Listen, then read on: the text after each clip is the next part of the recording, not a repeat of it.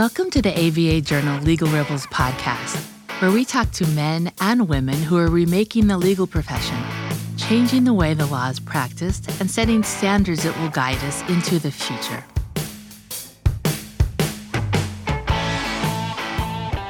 What are legal operations? According to the Corporate Legal Operations Consortium, also known as CLOC, legal ops can be loosely defined as, quote, a set of business processes, activities, and the professionals who enable legal departments to serve their clients more effectively by applying business and technical practices to the delivery of legal services. Legal ops provides the strategic planning, financial management, project management, and technology expertise that enables legal professionals to focus on providing advice, end quote. Additionally, legal ops are a multidisciplinary profession that includes backgrounds like finance, marketing, data analytics, and engineering, among others. In other words, they handle a lot of the business and technological stuff that many lawyers either aren't trained to handle or don't want to deal with. Also, lawyers can focus on practicing law and representing their clients to the best of their abilities. Long a fixture in the in-house world, legal operations recently expanded into the law firm realm. In October, AmLaw 100 law firm Shearman & Sterling announced it had set up a legal operations division to provide knowledge management, legal technology, business intelligence, and other services for its corporate law department clients. What does all of that mean? And why was this such a unique move for a law firm? My name is Victor Lee, and I'm an assistant managing editor with the ABA Journal. And joining me on today's episode of the ABA Journal Legal Rebels podcast is Anthony Widdop. Anthony is the newly named Global Director of Legal Operations at Shearman & Sterling, and he's here today to talk to us about his group's objectives and goals. Welcome to the show, Anthony. Hi, Victor. Thanks for having me. Thanks. So tell me a bit about yourself. It looks like you have a business background, having spent time at KPMG. So you don't have a law degree, is that right? That's right. Yeah. So my background prior to Shearman was both working for law firms, but latterly in management consulting for KPMG. Gotcha. And so how did you joining the firm come about? Like, were you recruited in? Did you apply? What drew you to this particular position in this particular firm? Yeah, so I'd spent my time at KPMG as a management consultant, and my whole career has been in change management roles. And so latterly at KPMG, I was heading up their change proposition in the UK, and we were working with clients in financial services, banks, and a lot of work from a change perspective post global financial crisis. And Shearman reached out to me about 5.5 years ago to say that they were building a new team called Legal Project Management. Now, I'd heard something about this because a couple of roles back prior to doing an MBA, I had actually built a pricing function for a European law firm out of London called CMS. And LPM had obviously moved on in the intervening years, but I hadn't really stayed in contact with it too much because I had obviously moved sector. My focus was elsewhere. And so it was really an exciting opportunity. It was a greenfield site almost. There was one other leadership member based out of New York, and they were creating what sounded like to be a really exciting offering in a law firm and also in a top New York law firm. Gotcha. And so the stereotype about lawyers is that they don't always understand business or technology, making it necessary to hire people such as yourself. Have you found that to be the case? And if so, like what is it about lawyers in your opinion that causes them to be like this? So I guess in every stereotype, there's some truth, but perhaps it's also somewhat simplistic on the surface. So there are definitely lawyers who fully get this area and fully get technology, and you might call those early adopters. And those are the people who you always see with the latest gadgets, or they're very quick to adopt new techniques that might be brought from different industries or from different parts of the firm. And then at the other extreme, you obviously have lawyers who have been very successful for a generation, applying really a tried and tested method for the practice of law. And so we see all those types, within the organization and actually across the sector more generally. But I think the key thing that struck me when I joined Shearman was that there was, from a leadership perspective, a real realization of the need to change, the need to modernize, and the need to accept and adopt practices that until then had not been a common practice within law. Gotcha. And you mentioned you came from KPMG and whatnot. Obviously, one of the big accounting giants. Like, have you found a lot of differences between those worlds, the accounting world and the law firm world, or have you also seen some similarities there? In terms of similarities, so both organizations are structured as partnerships. Perhaps big four are much more corporatized in their structure, in their formation, but also how they operate day to day. But ultimately, they're a partnership. They have fee-earning individuals. I was a fee earner there in the management consulting division in the banking practice. And then obviously structures somewhat different depending on geography, and they work as national partnerships. So you have some similar common areas, I think. So within both types of organizations, you have individuals at the top of their game, but also who are technical SMEs, normally in quite a narrow subject matter. So they're deep SMEs, but in a relatively narrow subject matter. So there are a lot of similarities there with law firms. So obviously in accountant firms like Big Four, their heritage was in accounting, but then they moved into everything from tax to advisory and latterly legal services. And so when I was leaving KPMG, they were just broadening and increasing their legal services reach across many of their existing clients. And so in terms of differences, I think some of the key differences are around process management, technology, and many law firms, even the largest law firms, are so much smaller than the Big Four. And so from a technology standpoint, the systems and the architecture are that much broader, deeper, and globalized. But I do think progressive law firms are catching up in that regard. Maybe they don't need to be as broad in terms of the actual architecture and systems that many of the Big Four are using. But I do think there are some similarities there, and there are also some benefits in being smaller and more nimble. Well, I think someone once told me that a lot of the technological innovations that happened at accounting firms ended up at law firms later on, and so maybe that's why they hired you, right? maybe they wanted someone with inside knowledge. Yeah. So I mean, I don't know that was on their minds, and no one's ever told me since. But certainly, I'm seeing now more people who have come, from accountancies, from other professional services, from banking, from management consulting, and ultimately, if you look at innovation and change, there are a lot of common clients, right? So law firms, accountancies, management consultants are often working for the same corporates, the same organizations. They're just tapping into slightly different stakeholders within those organizations. So ultimately, the clients are looking to change at this time. They're looking to drive innovation, and really they're looking to their advisors. And so, no, I don't know whether there are aspects that can be kind of copied or imitated, because I do believe that law firms have their own unique strengths, but there are certainly some areas where both sets of organizations can learn from one another. Gotcha. We're going to take a quick break for a word from our sponsor. If you're like me, you're probably a bit frustrated with the state of our political system today. Democracy Decoded, a podcast by Campaign Legal Center, examines our government and discusses innovative ideas that could lead to a stronger, more transparent, accountable, and inclusive democracy. Listen at democracydecoded.org to their new season, which takes a deep dive into democracy at the state and local level by highlighting different ways to ensure that every voter's voice is heard. Delegate out those tasks that take up your time. Staffy can help you with your legal, administrative, marketing, and even client-facing workload. Hiring Staffy's top-notch bilingual virtual staff means Staffy does the recruiting, hiring, and training for you. Then, if you need a change, Staffy handles it. You get to concentrate on your strategic work. Schedule a free consultation at staffy.cc. That's staffy.cc and get $500 off with code HAPPY24. And we're back. So, Anthony, for those who might not be familiar with legal ops, or they might have just a passing knowledge of it, how would you explain it to them, and why is it important? Yeah, sure. So I was down at the Clock recently, the EMEA chapter of Clock, and one of the things that they were talking about on the day was around how we put the word legal in front of everything in legal, so legal design, legal operations. But if you just think about the word operations and managing the day-to-day operational needs of a law department, of whether that be within a corporate or within a law firm, so these this as a discipline, these activities are rooted in business discipline. So these disciplines have been used across other internal functions of the organization for decades. So, when I was in consulting, I saw finance operations. So it's now called FinOps.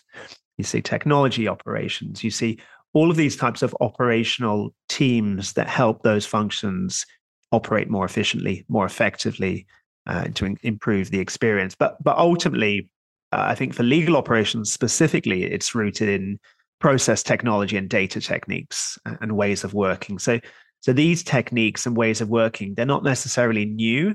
They certainly are common to the other business areas I mentioned, but until recently, they were relatively novel for the legal department.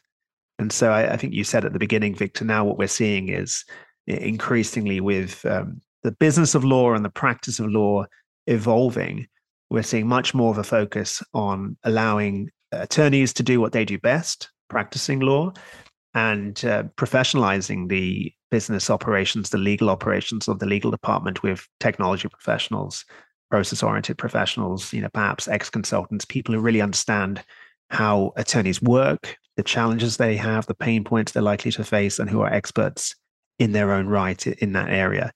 And so we'd see a lot of talent emerging in this space, talent that's coming from other markets, but we're also seeing people who have perhaps worked in these environments for decades, and they may not have been called a legal operations professional, but they've pivoted and they've reinvented themselves. And I think that's also, highly motivating for people who are looking to develop their careers in this space. So one thing that, and correct me if I'm wrong, it seems like legal ops tends to be more associated with in-house counsel.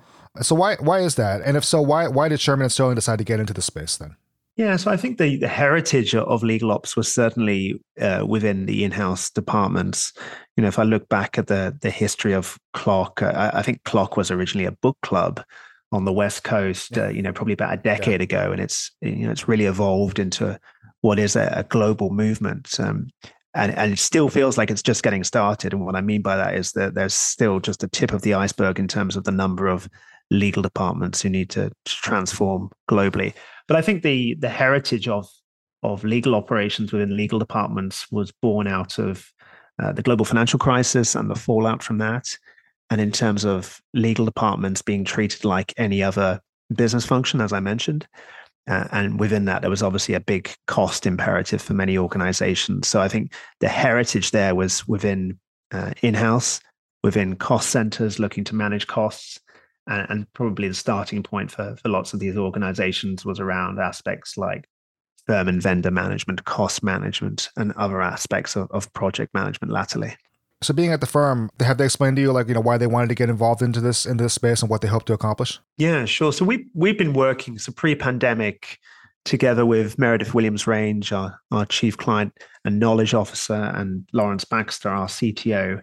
We had been working on a task force, and so we headed that up. And we had identified, I think there was clearly change happening in the market, and prior to the pandemic, we'd identified changes in the landscape for legal services and premium legal services at that. So some of the things we were seeing clients, I think, increasingly focusing on many of the aspects that historically had fallen outside of the realms of technical legal advice. And it was clear that many clients, not all clients, but many clients saw that these additional services were highly valued. They were important to them. And for some clients, it was influencing their buying decisions. And so what I mean by that, I often say, where everything is equal, all other things that you can do for the client will help differentiate in the eyes of the client and will influence buying decisions. So if the capability is equal, let's say the global footprint and the price and other parameters, how do you differentiate? You differentiate through additional services and additional ways you can support the client. So we formed the task force. We identified areas where we could add further value to client relationships. And what we found is while we had been providing these services as value adds to our clients for a number of years, we hadn't historically packaged these up into a branded offering. And so I set to work on doing that. We worked very closely with our exec. And a lot of the focus was on where do we have mature capabilities? So if you look at any of the legal operations frameworks in the market, CLOC, the ACC framework, and other frameworks out there, you'll see something along the lines of a wheel of capabilities. And so what we did was we put hand on heart and we said, where are our capabilities in these areas relatively mature? So not areas where we just have some developing capabilities, but where do we believe we have mature capabilities above average in the market? And then we had a number of discussions with our clients. We also did research in the market to understand what were some of the most common challenges that all types of law department were facing. And so we landed on a core offering. And I think you mentioned at the start of the podcast, Victor, a few of the areas that we focus on. These are fundamental areas of necessity for any law department, large, small, global, domestic. Any type of law department has challenges in the areas of knowledge management, process improvement, business analytics, getting more out of their data, legal technology increasingly. And so what we sought to do was create an offering that played to those challenges. So there was a broad and large addressable market. We wanted to bring those capabilities that we have internally to our existing clients. This is all about how we add further value to our existing clients. And we wanted to play a part that was consistent with our firm's brand to support our clients in this space. Gotcha. So I guess my question would be, correct me if I'm wrong, Shearman & Sterling, one of the biggest firms in the world. I mean, a lot of the clients would be like, Fortune 500 companies or like big companies or, pretty established companies, names that we know and whatnot. It would seem like a lot of those companies already have some form of legal ops in their setup, either in-house or whatnot. So like what kind of value would you guys be adding, or would you be focusing on your clients that maybe don't have those capabilities yet, or they haven't set up that type of operations in their, within their company? It's mainly the latter. And I think it's also an assumption worth testing. We've been doing this, the assumption that all medium to large companies have this capability. And, what we found to date is that that's not necessarily the case.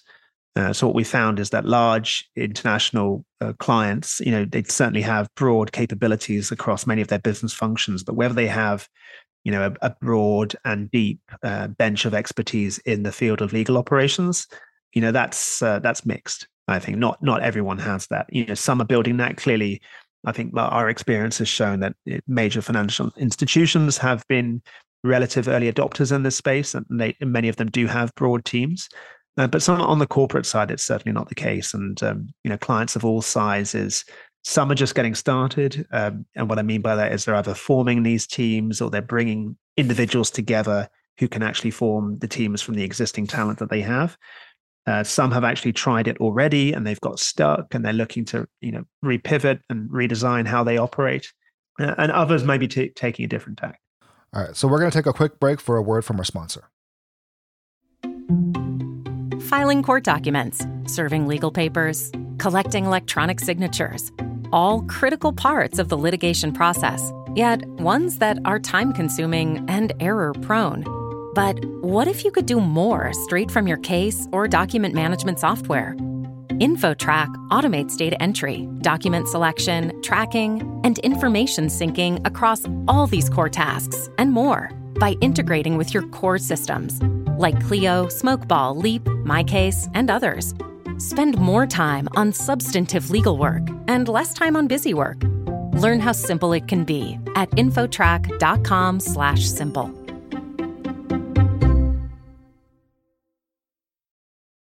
And we're back.